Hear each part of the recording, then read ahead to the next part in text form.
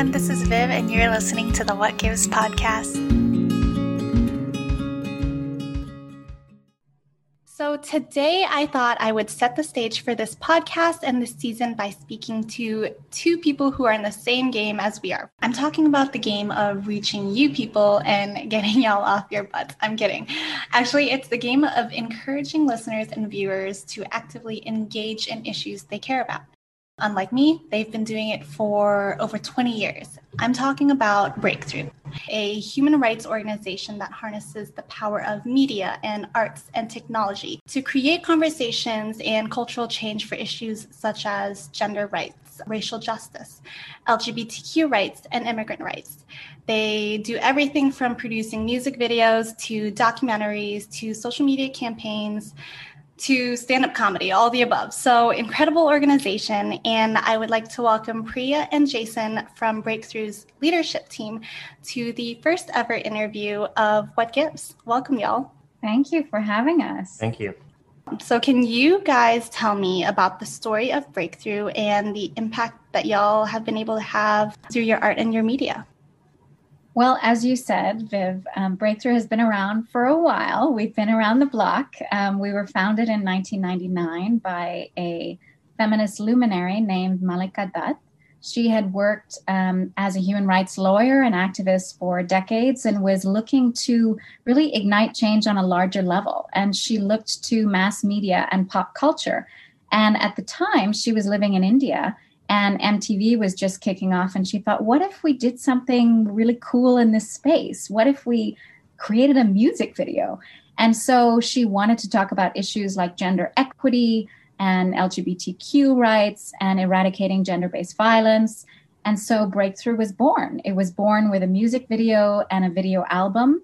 And since then, we have done campaigns on racial justice, on immigrant rights. We had a 12-year program called Restoring Justice, which we launched in the wake of 9/11 to shift attitudes toward immigrants in the United States, especially undocumented immigrants, and to spark a conversation about equity and about what it looks like to overhaul the systems that we have that don't really uphold human rights. And the ethos of Breakthrough is really grounded in an understanding that culture starts with us. It's in everything that we do. We are all consumers and creators of culture. And there's so much power in communications that are through pop culture and through the first person stories of people. So, we've really anchored all of our work in first person narratives and in campaigns that are inspiring, that are fun, that are dynamic, that are entertaining, and that have a high production value because people gravitate to art. And then I like to describe it as a vegan birthday cake that looks like a delicious chocolate cake slathered in icing. It's everything you want to eat, but actually it's healthy. It has some messages for you and it inspires you to think differently and hopefully to shift attitudes and behaviors and do that in collaboration with other people. So we're invested in movement building and not just individual change. But Breakthrough, is something that has grown exponentially. We work now in the United States and in India, and we've done global campaigns. Our sister organization in India has about 140 people across 5 offices. We work across 6 states in India. And in the US, we have a team that works primarily digitally and is based out of New York. And our culture change campaigns have evolved with the times, but we're always looking to infuse them with that same ethos that Malika started with. That's awesome. I just talked to an organization that was also started. Well, this organization was started 100 years ago, but also by women. And it's just amazing to me how at their time they must be visionaries or they must be so ahead of their time. So I love hearing the background story and your vegan cake analogy. That's a really good one. So can you tell me about the creators of these first person narratives that you're talking about, the people behind the media and the art? Absolutely. We work using a partnerships model. We've always worked in close collaboration with other culture changers, whether they are comedy writers or podcast creators, stand-up comedians, activists on the ground, human rights lawyers, policymakers. We're really interested in building broad-based coalitions and leaning into the expertise of our partners. And a lot of our partners are artists and media makers. And some of them are visual artists, digital artists, performing artists. Right now, we have a project called Our Stories in Vivid Color, which features the stories of girls and gender nonconforming youth of color between the ages of 14 and 24. And our collaborators are all kinds of creative people. We have a couple that I'll name. One of our partners, Eutalia, is a visual artist who creates art that is inspired by 3 generations of women in her Filipino-American family and her reflections on what identity and belonging looks like and what deconstructing some of the, neo-colonial aspects of our lives looks like. Another one of our collaborators is a TikTok video maker, and we work with media creators like them. And then we have a team that's really artsy too. Our COO has an MFA, but we do have people on our team who are really, arts experts, who are filmmakers and graphic designers and video editors, people whose bread and butter is artistic production. Are the two of you artists? We are, actually. We're different kinds of artists. I'm a singer. And Jason, you want to tell us your art background? So, I actually originally had gone to school for theater, for acting and stage management and things like that. And I actually spent a number of years working for Performing Arts Center before I joined Breakthrough. But also kind of on the side and mostly kind of for charity gigs, we'll do drag here and there. Oh so my gosh. You can't tell now there's a full beard going on, but that's definitely a COVID related thing. I love that. I get made fun of still being a theater kid just because of how animated I am, that I was less so on stage. In high school, I was like on our news station and I was the radio DJ, and I was doing basically the same thing. I was interviewing organizations from our community, and I love hearing that. I love to hear that y'all are both artists as well. Have y'all been able to use your art in conjunction with your work? Jason. I was trying to think. I was like, I'm not sure if there's actually been, there's definitely not been an opportunity with Breakthrough that I've done anything kind of drag related. I've done drag fundraisers for other organizations, but I don't actually, our COO, Mark, like on anytime we're talking about an event, he's like, and then Jason can do drag. And I'm like, that someone has to run the event. Put it together and I'll show up. And I have our last in-person gala, because our last one was digital, but the one before that, I actually did spend most of the evening in stilettos. So I was running around the venue, and yes, to some extent, running around the venue in stilettos. It was a fancy event. I wanted to dress up, so. It was the second time I met Jason in person. Yep. He had a very commanding presence. He wore those stilettos very well. Oh, wow. I wish I could see it. What about you, Priya? Have you been able to sing? The great art of singing, it is what I do. I've been singing all my life. I did theater, drama. So I've loved musicals. I've loved plays, been a performing arts geek as well. Oh, so wow. 3 theater kids. Here we are. We are. And the animated people find each other. So, I've actually sung for a fundraiser, but it was kind of an informal thing in someone's apartment. So nothing on a big stage, but, stay tuned. If y'all ever perform, please let me know. Is that how you both ended up at Breakthrough?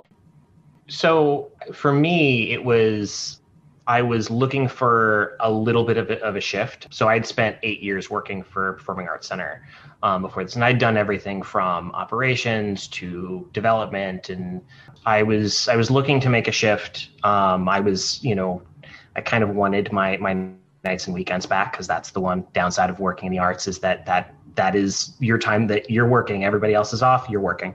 And so I had come across Breakthrough at that point, and my current role, they're looking for this kind of weird combination of skill sets. And, it's a unique role because I do fundraising, I do finance, I do HR, I do operations and office management. Like it's kind of all of the non-program things in one. And that just kind of happened to be where my background was being. So as I started to look into Breakthrough, I really kind of got this sense of like, oh, this is an organization that is focused on culture and not necessarily is concerned with, but isn't focused on like changing policy or fighting legal battles and things like that. They really wanted to take that long cultural approach to, changing the world. And it's always been something that was in the back of my mind of like, that's how change happens. You change the way people think, you change the way they approach situations and approach each other. You add empathy into situations that weren't there before. And that's how long-term change happens. That's really, for me, what attracted me to Breakthrough and, how I ended up here. And I completely agree with you on the cultural point. I think even during the election, everyone was talking about, but the policies, and I'm like, let's talk about the cultural consequences of these people and their policies. So I completely agree with you on that. So Priya, how did you end up with Breakthrough? Actually, I heard about Breakthrough back when I was 10. So I mentioned that Malika started Breakthrough when she was living in India. And I was living in India too. And my mom moves in similar feminist circles. So I was lucky enough that Malika came and gave a presentation to my class, which featured the music video that launched Breakthrough. And I was like, I dig this. This is pretty cool. And then I didn't think about it for 15 years that much. And then, an opportunity came up with Breakthrough. And it felt like such a good fit because culturally, I connect with the fact that the organization has one foot in India and one foot in the United States. I'm half Indian myself. And I was offered a role that would involve being an ambassador for Breakthrough US, but also liaising with our team in India and being the face of a lot of conversations that happen at a global level. And so it really excited me. And I love anything that really melds arts and advocacy and that is about movement building. And increasingly over the last few years, I've become really committed to work at the intersection of gender and racial justice. And that is very much at the heart of Breakthrough. So I think it was really a match made in preteen heaven. And it just took me a while to actually land here. That's awesome. That is a very cute story. With Breakthrough being a media and arts-centric organization, for the past 20 years, how did you continue to break through the clutter of the media to shed light on the issues that we're facing? That's a really good question. And I think it's one that has preoccupied us since the beginning. We really approach our storytelling with an eye toward authenticity and empathy. And we're interested in curating authentic, nuanced stories that we co-curate with our expert partners. So something that I think sets us apart is that we maintain this focus on human rights, but in a very intersectional way. We are unabashedly intersectional in our feminism and in our storytelling approach. And at the same time, we're trying not to pretend that we're experts on everything. If our audience is a youth audience, which it primarily is, we want to look at how young people are engaging on media platforms. What are emerging media trends? What's the new technology? So over the decades, we have experimented with all kinds of things. We created a downloadable social justice video game, which I'm sure Jason can share more about. As I mentioned, we had a music video. We've created a user-generated platform of stories on a web platform. We've obviously leaned heavily into social media. We're having conversations about how we can grow our presence on TikTok now. So much of what we try to do is, be attentive to what's happening and try to be ahead of the curve with tech innovation, but also with conversations and advocacy spaces, because we really do work on these issues: gender equity, racial justice, LGBTQ rights, and immigrant rights. And so what are those conversations happening out in the world? And who are the cultural influencers in those spaces? How can we partner with them and amplify their messages, and especially the messages of young folks in those spaces? It's also where those conversations, like the particular focus on where those conversations are happening over Breakthrough's history, that has really changed based off of what, pop culture and how media has started and gone off. I mean, when Breakthrough started, Facebook didn't exist. So that's, it's been kind of an interesting journey there. So, the video game that Priya was mentioning, in mid 2000s, Breakthrough came out with what was the first social justice video game. It was called Iced, and it stood for I Can End Deportation. And it was, back when it was like a downloadable, you'd actually download the file onto your computer in order to play it. And the whole purpose of the game was that you were playing as someone who was in the eyesights of immigration. So you were either an international student, you were an undocumented American, you were a visa holder, etc. And the game was pretty much played, if I remember correctly, on two different levels. The first level is you're going about your day and just trying to live your life, and you're constantly running into situations where you have to make a choice of whether to kind of protect yourself or contribute to what's going on around you. You see something happening and it's do I report this to the police? But if I report it to the police, they might ask me for my information, and then I'm in jeopardy. And, you're trying to figure all of that out. And then you get to the second level, and in the second level, you are in an ICE detention center, and you're trying to figure out how to contact someone and to find representation. And it's all was very real world situations, and was, very much footed in reality. It was, I actually played the game when I first started with Breakthrough, and this was several years after the game had been at the forefront. And it was still mind-blowing to me. And it's still an issue, unfortunately, that we're dealing with today, because those issues of people being put in detention centers and then having to navigate that, and even navigating it with language barriers is still very much a thing.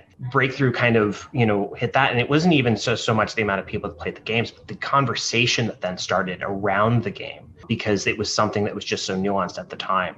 We pivoted around Facebook games. If you remember Facebook games being the really big thing, we had a game called America 2049, which at this point, actually, it felt a little too close to home a few years ago, because America 2049 was this world in which, personal rights had been stripped away. And there was, I think, 12 levels, all focusing on different areas, from immigration to racial justice to LGBT to HIV and AIDS. Like, there was all of these, you're navigating this world that was this almost post-apocalyptic world where you had no rights, and people were not allowed to mix, and people who were LGBT were considered illegal. And it was this whole thing where you were trying to be the resistance. And if you can believe it, this game came out in, I think, 2011, and 6-7 years later, that was a lot of that was very much the conversation that was happening. So, but it was this very much immersive game, and that's where people were. They were playing video games, they were playing games on Facebook, and it was an opportunity to kind of meet people where they were in order to talk about these issues. And to talk about them in a layered way, right? Yeah. I mean, one of our videos, which was part of that immigration justice campaign, is called The Call. And it is the interconnection between immigration and gender-based violence. And we've told stories about transgender detainees and what it looks like and feels like to be a person whose gender identity and expression is under threat, in addition to facing the threats of our, draconian immigration system. And so when I say that we curate authentic, nuanced stories, it's weaving in those layers, because every single person lives at the intersection of so much, and so many human rights issues, so many issues related to identities and equity. And that's really at the center of our work. So we're trying to tell stories that have three-dimensional people that are actually anchored in real life stories and in the messages, like I said, of our partners who work on the ground, who work in advocacy spaces, the ones who are really pushing for narrative change alongside us. And actually, speaking about narrative change, I wanted to just piggyback off of what Jason said about the reach and the impact of something like Iced. Just a couple of days ago, we saw in the news that the new administration is proposing a change to the way that we talk about immigrants to the US and shifting away from the language of aliens. And Breakthrough was part of a coalition of organizations that was really pushing for the United States in our media discourse to stop using the term illegal and use the term undocumented. So we see this bottom-up effect of the work of narrative change activists like us eventually manifesting in policy change. I mean, that's huge, and it takes generations. So what we do is long-term, and it's about culture change. Culture change definitely does come before the policy changes. But I do love hearing about that game. Is it still around? The game at the moment does not, well, it still exists. And actually, there's a link on our website where you can download the game. What I've recently learned past few months is that because the game, was, I think, initially created in 2008, there's a lot of updates, like the recent updates that have happened to computers. I don't know about PCs, but I know for Macs, if you try to download it and open it, it can't open the file anymore. So that's something that we're seeing what might be able to be done to just kind of easily update it. But that's the one challenge there. But we do have a lot of the videos that Priya was talking about, and a lot of our work around restoring justice. That was videos that are all on YouTube, but you can get to them all easily on our website. And that's where there was a lot of work around kind of the immigration detention centers. And I'm trying to remember the name of the one. I actually think it might literally be called The Wall. It was early 2010s. And it was talking about the treatment that's happening in a lot of these centers. And a lot of it was kind of first-person interviews and following people through the system and seeing what they were really going through and trying to just kind of get that message out there that way. So people, they were seeing the reality of what someone's going through, as opposed to, oh, well, they came in, they weren't supposed to come in that way, and so we just need to get rid of them. And it's very easy when you don't have someone you're looking at or someone that you're actually seeing the experiences they're going through to say that. But then once you actually start, realizing that there is a human being, a person on the other side of that, and you're able to witness that, it's easier to build that empathy. And so absolutely. And that's our theory of change. It's really central to it. We don't just use media and pop culture campaigns because they reach a mass audience, but because there's something about that immersive storytelling where you connect, you see yourself, you learn more about another person, and you're able to create that spark of recognition in a way that can do so much more for movement building and for culture change, like we said, than just reading about something. Reading statistics and knowing how dire the situation is doesn't compare to having an experience where something touches you and sits with you and, has a visceral effect. And that's what we try to do with our storytelling. So when the story reaches the listener or the reader or the viewer, how do you two see it translating into action? Because translating inspiration to action is pretty tough. Have you seen the effect of the campaigns and the stories that you've created? So it's a yes and no answer. So there's no real kind of magic formula for taking someone who's watched a video or liked a post or something like that and getting them to take their own action or to make a donation or something along those lines. What motivates people depends on how they're reaching us. So in terms of active engagement, it's because we've spoken to a desire for change or a desire to kind of express their voice, and we have opportunities within Breakthrough for them to do so. In terms of actual dollars and fundraising, which is always challenging focus, that challenge for us is often getting the message across that our focus is on long-term solutions. Culture change takes time and continuous work and support. And in that sense, honestly, word of mouth has always been one of our best fundraising tools because, even with this podcast, like there's a full conversation going to get to the heart of what Breakthrough does and how that work has evolved in the past 20 years. There's not like a quick soundbite that can tell you this is what Breakthrough does and this is why you should support it. The elevator pitch for us is always a challenging conversation. But some of us have perfected it.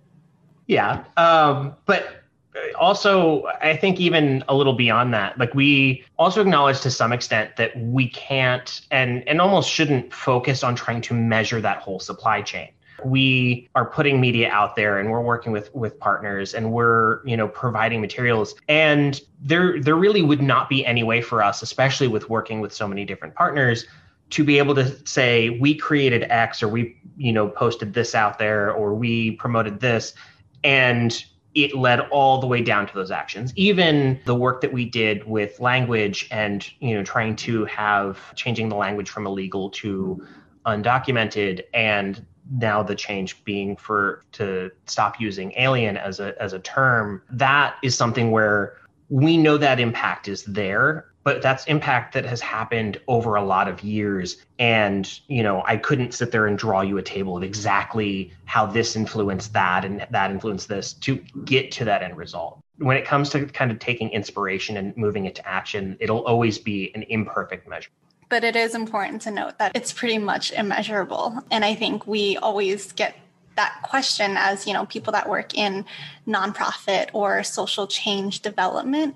And I don't think any of us can really answer that question. I mean, I struggle with it every day. But also, I think we are, pretty clear internally about our role and what our sphere of influence is. We certainly can't measure down the entire supply chain of culture change. But we do have an impact within our sphere, and our mission is to get people to think in a different way and to spark conversations that then can accelerate the cultural change that is being advocated by grassroots movement builders and policymakers and artists and other types of media makers.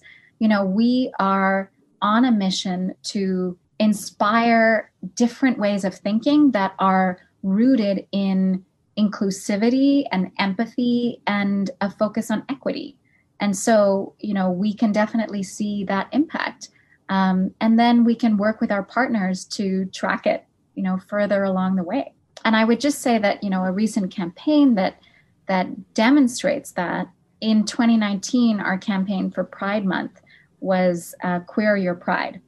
And it was an effort to restore the radical roots of Pride, because we've seen so much corporatization of the Pride movement, of the month. And it was really an effort to uplift the leadership, historic and contemporary, of Black and brown trans women and gender nonconforming people.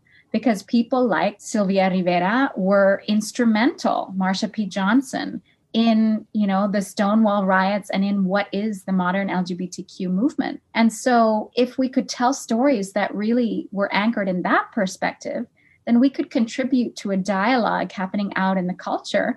And, the campaign was featured in Out magazine.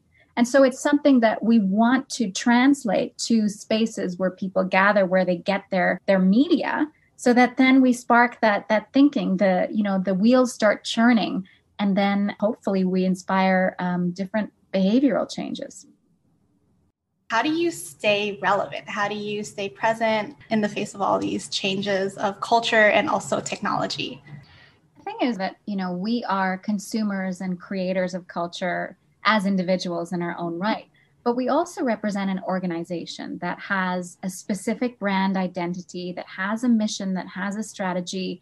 And so we have conversations about what the emerging trends are and sometimes the ethical questions that arise. So for example, as we were looking to build out on on TikTok, there were conversations around data privacy and whether this was really something that we wanted to throw our weight behind, because we want our outward representation to align with our values of diversity and equity and inclusion and safety. You know, so much of our work, especially in India, is around safety. The issue of eradicating gender-based violence is really at the core of Breakthrough India's work. And so we want to be upholding that. We want to be nurturing safe spaces online. And we recognize that with digital activism comes digital responsibility and fidelity to our mission. And so we have to be attentive to new trends and at the same time critically evaluating them. And what are some of the work that you're working on right now? Yeah, we have a lot of programming up and running. Our flagship program right now is called Our Stories, and that's really tailored to an audience of Black, Indigenous, people of color, girls, and gender nonconforming youth. And we have a documentary film series that we've been in production on for a while for that. And we have a few different other pieces in the works soon to be launched. We also have a series called Breakthrough Spotlight, which is a forum for deep, personal, intergenerational conversations among artists and activists. And that's something that we launched in response to COVID-19. We recognized that we needed interconnectedness and a space for healing and knowledge sharing even more than before. And so we've designed programs in response to the conditions that we've been living in. And we've also been integrating themes that are really of importance to our audience. So, you know, increasingly we recognize that economic justice is on people's agenda, you know, climate justice. We're also working on initiatives that are thematic campaigns that we launched with partners. So in the run-up to the November elections, we had a campaign called We Count, and we worked with grassroots activists and also national level organizers on a multimedia campaign that was talking about voting and voting rights and the importance of activating the youth vote, but especially immigrant voters, youth voters of color, and especially those who have been disenfranchised because of their gender or sexuality. We talked about trans rights, we talked about immigrant rights, everything that's at the heart of Breakthrough and providing our insight into this critical issue of democracy building. We are a nonpartisan organization, so everything that we put out there is about human rights and human storytelling, but our campaigns have been anchored in the here and now. So we're doing a lot of cool stuff. Right now, it's documentary film, it's short form video content, it's social media campaigns. We're set to launch a podcast pretty soon. We're experimenting with Instagram Live events. So there's a lot to check out, and I would encourage people to check it out on our website. On that note, where can listeners find you? Where can we view all of this amazing stuff that you have in production? So our website is letsbreakthrough.org. But in terms of Facebook and Twitter and even YouTube, you can actually find us at It's Breakthrough US. We have that distinction because we also have the India team, and we do a lot of work together, but we also acknowledge that culturally there's a lot of different focuses in each place. So for most of our socials, it's Breakthrough US, and then Instagram is our actual slightly different. That one's Breakthrough TV. You can get to everything that we have on our website, and that's we have our own media center there where you can actually look through the videos that we have and, kind of search by topic. And there's a lot of stuff there that we've, everything we've put out over the years, you can find there. And also while you're there, if anybody would like to support the organization, I would be remiss if I did not include that plug. It's okay. I was going to ask anyway. And what I will say with that is my boss would always say, there's no donation too large. I would also add to that. It's like there's, no donation too small. And especially if, this is long-term work, we're always looking for people who will join us as recurring donors and continue with that ongoing support. Awesome. Before we do leave here, I do want to ask both of you to share a piece of wisdom that you found through your work. So one of the things that kind of amazed me when I started at Breakthrough, and it's something that I think goes very, very much beyond Breakthrough, but something that I know that Breakthrough has really honed in on, is getting to those intersectional issues that you don't necessarily see as much in the media or even in pop culture, and bringing them into those spheres. There was a lot of work that was done in the early 2000s around HIV and AIDS, but there's a lot of that. There still is a lot of that work that is going on now, but the work that Breakthrough did in that sphere was focusing very specifically on how that was affecting women. And that was an area that wasn't really talked about, even now, like you see ads for various medications, and it's usually men in the commercials. But it's not something that just affects men. And so there was a lot of that work that, kind of Breakthrough looked at and went, here's an issue that, needs attention, and here's another part of it that needs much more specific attention. And on a slightly different note, but kind of calling back to something that we talked about earlier, is I would actually recommend and request that anybody listening actually goes and checks out The Call.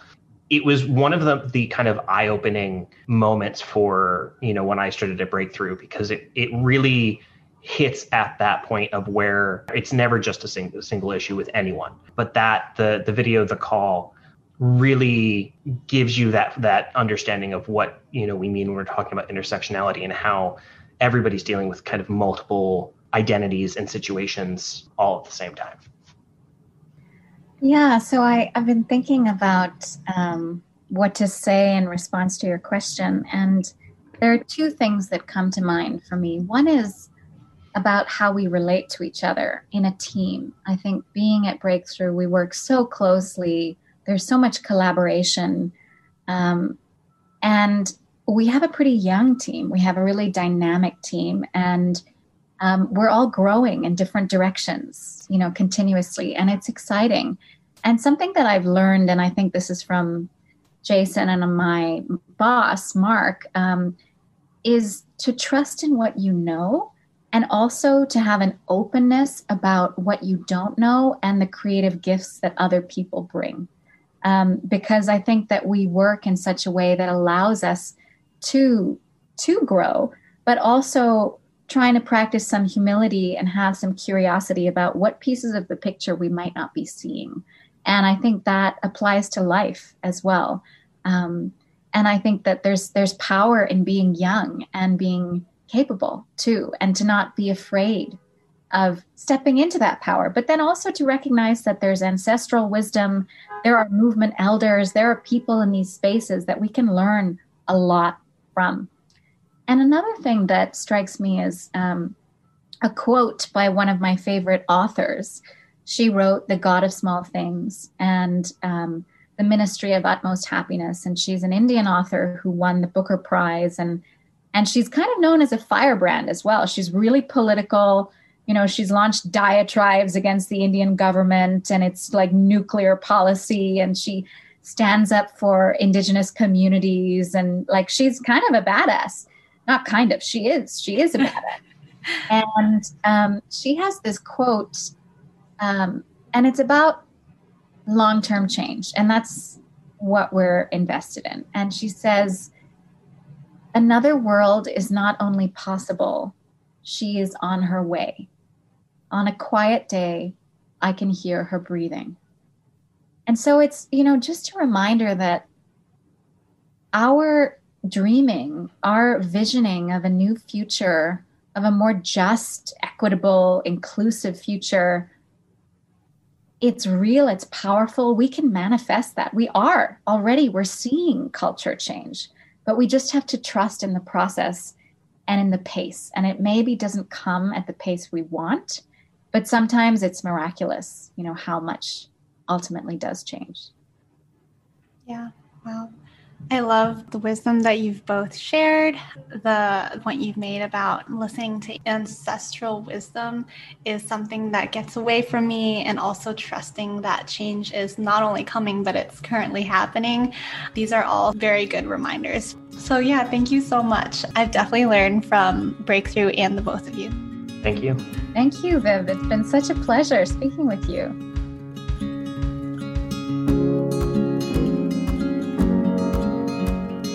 If you enjoyed this episode, please rate, review, subscribe, and share with your friends. For more information, head to our website at whatgivesproject.com. Thanks for tuning in, and we'll see you on the next episode.